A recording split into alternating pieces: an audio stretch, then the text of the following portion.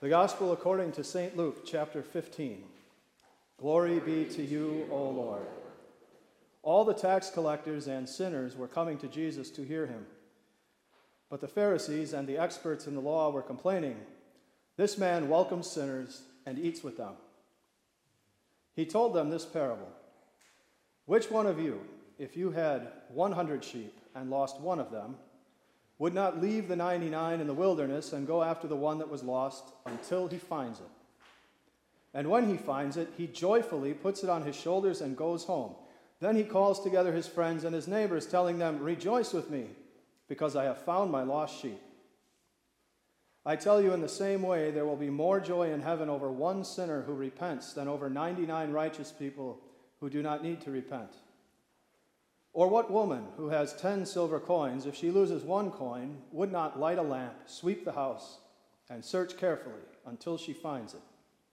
And when she finds it, she calls together her friends and neighbors and says, 'Rejoice with me, because I have found the lost coin.' In the same way, I tell you, there is joy in the presence of the angels of God over one sinner who repents." The Gospel of our Lord. In the name of the Father, and of the Son, and of the Holy Spirit, amen. What is the most precious thing, the most valuable thing that you have ever lost? Gentlemen, have you ever reached back for your wallet and found nothing back there but a flat pocket? Ladies, have you ever reached around your chair where your purse was hanging a minute earlier to find nothing back there but air? That is a sinking feeling, and your life stops. You start looking for that wallet, you look for that purse until you find it, and these days it's not even so much about the money in there, right? Most people don't walk around with a big wad of cash anymore, but it's the license, the credit cards, your major hassle until you find that wallet or purse. Or have you ever been working really hard on an electronic document, and you're really focused, and you're concentrating, and you're zeroed in, so much so that you forget to follow that wise advice to save your work often. And all of a sudden, out of nowhere comes the screen of death, and when that computer restarts, if it ever does restart, you're going to look everywhere you can find to try to get that work back, because you put a lot of work into it. And I'm not even going to get into the topic of like losing track of a child at the grocery store or the fairgrounds, because I don't want to risk like experiencing a traumatic flashback and breaking down and weeping. So just suffice it to say, you will never search for anything in your life like a lost child or a lost parent, right? When you lose something valuable, you search for it. And how hard, how carefully, how long you search for it correlates to the value of that thing. The more valuable the thing is, the longer and harder and more carefully you search for it. And you search for it until you find it.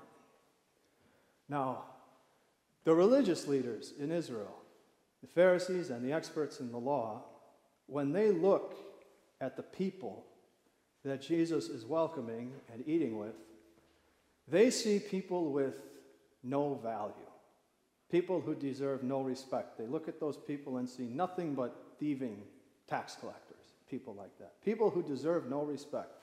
And so, by extension, no respectable rabbi, no respectable religious teacher should be spending time with people like that. So they have no respect, they see no value in the people that Jesus associates with, so they see no value in Jesus or his teachings either.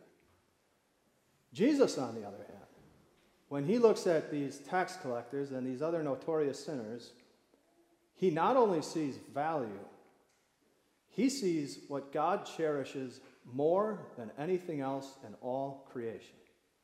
He sees people. He sees human beings. And the fact that human beings are more important, more precious to God than anything else he made, that's very easy to see from word go in the Bible. Because when God creates the universe, he makes everything with just the power of his word. And of course, everything God makes is perfect, and his whole creation is important to him. He values all of it. He blesses everything he made. But when it comes time to create the first human beings, then God slows down. And he shows very special, intentional care. he handcrafts them and breathes into them God's own breath of life. And when he does that, God gives them a soul, and he shows they are the crown, the most important part of his creation. And God doesn't stop there. He even creates those first human beings in God's own image. He gives them an intellect and a reason and a will that is far superior to all of the other creatures that he made. And as long as they stay out of sin, they also have the desire to use that image of God perfectly in his service. Of course, eventually, Adam and Eve do cave in to sin and temptation. But when that happens, God shows again how valuable human beings are to him. Because, of course, God has every right to just stand back and watch them perish in eternal condemnation. But they are simply too valuable to him to allow that to happen. So right away, he steps in, comes to the rescue, and gives them hope by promising them a Savior. And then down through the centuries of the Old Testament, God keeps showing how much he loves people, how precious they are to him. Because as the centuries go on, he keeps revealing a little bit more and more about who this Savior will be and what he will do. And one of the things God reveals about this coming Savior is that he's coming for everybody. He's not just coming for God's chosen people, for his own nation of Israel, but he is coming to save every human being in this world, including you and me. And then when the Savior finally arrives, he shows just how serious God was about these promises, because he does everything that God had promised. He comes and lives a holy life, not just for some people, but for every person in this world. And he dies on the cross to wash away the stain and punishment of the sin of the entire human race. And then, again, the Holy Spirit sends that message of Jesus' salvation out to every little nook in this world, so that everyone will hear the salvation that God has sent in his Son. This is how much God cherishes and values human beings.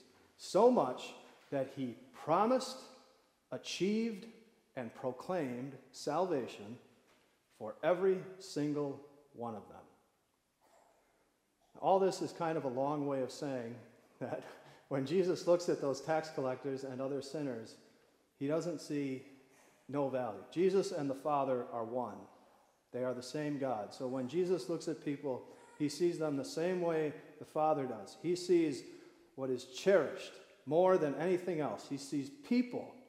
And in this case, even more than that, Jesus sees people who are lost. And of course, the more valuable something is when it is lost, the harder, the longer, the more carefully you will search for it. So Jesus wants to make this point. He wants to get it across to these religious leaders. And he does it by telling two similar stories that have the same main basic point. The first one is of a shepherd who has 100 sheep, and he loses just 1%. One sheep of his flock. And that's a very small percentage. He still has a very healthy flock to look after, but that's not the point.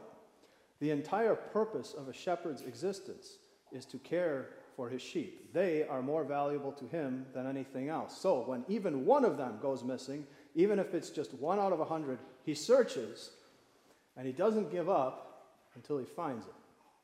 Take it back home on his shoulders. Now, the second story Jesus tells makes the same basic point. In this one, a woman has 10 coins, which, by the way, are worth about $200 in today's terms. Now, you would hope this woman doesn't live for coins the way a shepherd lives for sheep, but in this case, she only has 10. If you lose 10% of your liquid assets, that's a lot. So this one coin is extremely valuable to her, and she is going to search for it diligently, lighting a lamp, sweeping her home, and not giving up until she finds it. Because when something is important to you and it's lost, you search for it until you find it. And that's what Jesus does with people who are lost. He searches with care. He searches with patience. And there is one detail at the end of these stories that Jesus uses to try to get this point across one more time to the religious leaders. When the shepherd finds his lost sheep that is so precious to him, he throws a little party with his buddy shepherds.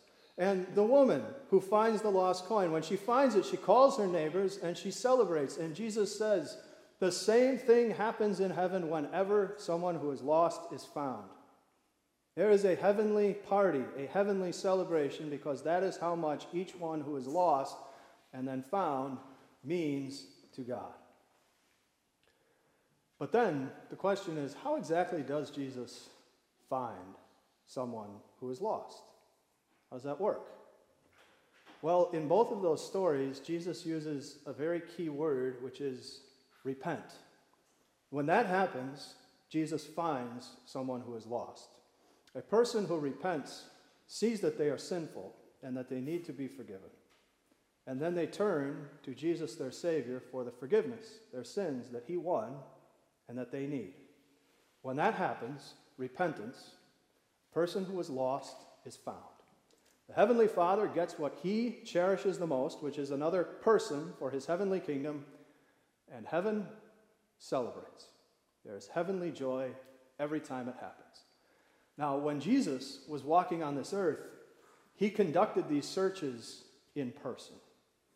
That's why he is welcoming and eating with tax collectors and other sinners.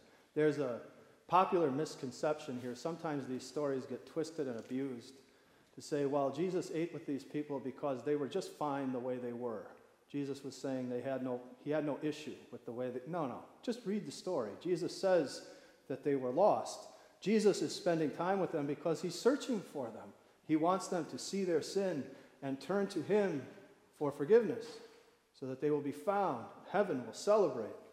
Now, when Jesus was walking on this earth, he carried out these searches in person. Of course, Jesus is not walking on this earth anymore. And even before he ascended, right, Jesus sent out 72 missionaries to carry out the search on his behalf to all the towns and villages of Israel. And just before he ascended, he sent out his disciples, told them to teach everyone in the world and to baptize, to turn hearts to him, so that more people would be found and heaven would rejoice. But that command is not just for 72 missionaries in Israel or 11 disciples that were with Jesus on the Mount. We are his search party. Jesus uses those he has already found to search for the lost and tell them about his love, so they will turn to him in faith. And it's important for us to understand that because, it happens very rarely. It does happen occasionally, but it's very rare that someone who does not believe in Jesus will say, there's a Bible. I should really give that a read. And then they pick it up, just on a whim, all on their own. They pick it up and they start reading and say, oh, look at that, I'm in trouble. I'm sinful and God is holy, I'm in big... Oh, wait, and...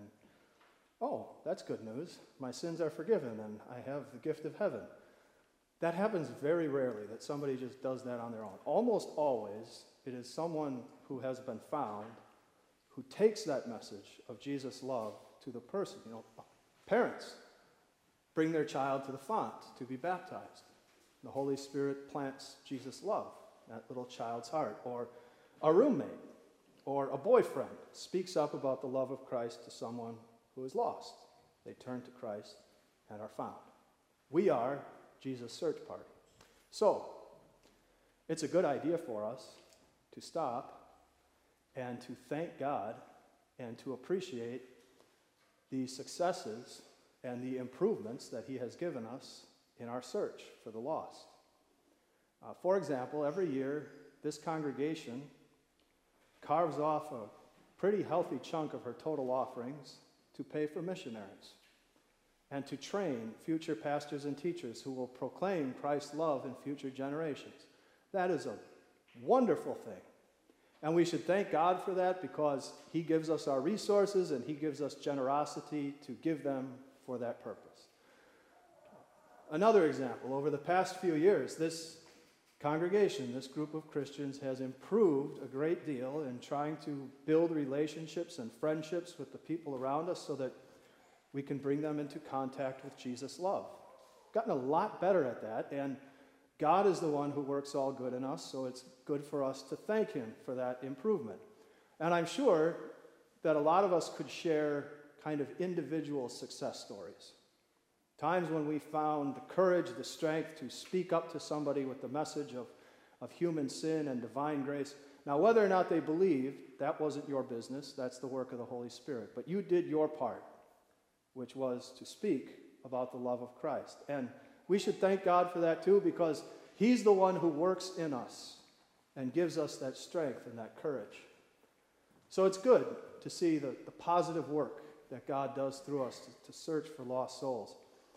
It's also a good time, though, to acknowledge that our search hasn't exactly been perfect, and to ask God for forgiveness where we need it. This is a story that I heard once at a conference, and the presenter didn't really strike me as somebody who exaggerates or embellishes things, but he told this story. He said when he was in college, he had a coworker that he worked together with for several years, and they became very close friends. And over the course of the time that they worked together, this coworker of his made it very clear that he was not a believer in Jesus. You know, sometimes people say things that just make it very clear. He said, finally, after a couple of years, he spoke up. And he told his coworker that he believed in Jesus and how wonderful it is to know Jesus, to know that everything you've ever done wrong in your life is washed away because Jesus died for your sins, to know that you're a child of God, to have confidence of what's going to happen to you after you pass away from this world. And his friend's response was, if you really believed that I needed Jesus to get into heaven, why did you wait 2 years to say something? And I, sitting in the peanut gallery, I thought, serves you right. Why did you wait for 2 years? And then I thought, how many people could have said that to me? Except they never did, because I never said anything to them about Jesus at all.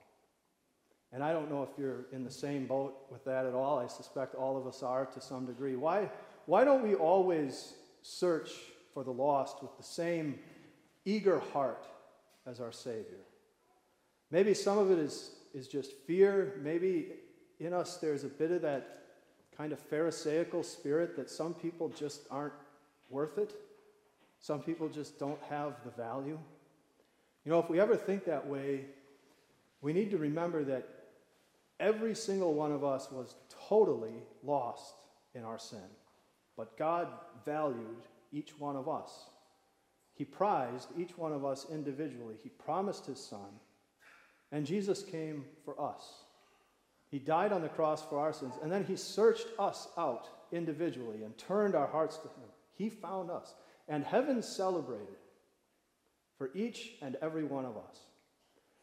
And in that, we have forgiveness for our failures in our search for lost souls, and we also have the reminder to look at other people and see them with the same value that Jesus does, and to search for them with the eager heart of our Savior.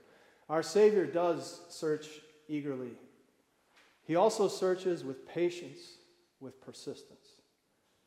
Don't give up on people. It's never too late. You know, the shepherd did not give up his search for that sheep until he found it. The woman kept looking for her coin until she found it. The more valuable something is, the longer and harder you search for it, and nothing is more valuable than a soul that Jesus died for. Search for the lost the way that your Savior searches. Remember that Jesus searched for us, turned our hearts to Him, and heaven rejoiced. See other people the way Jesus does. Search the way that He searches, and may heaven rejoice again and again and again, every time one is found. Amen.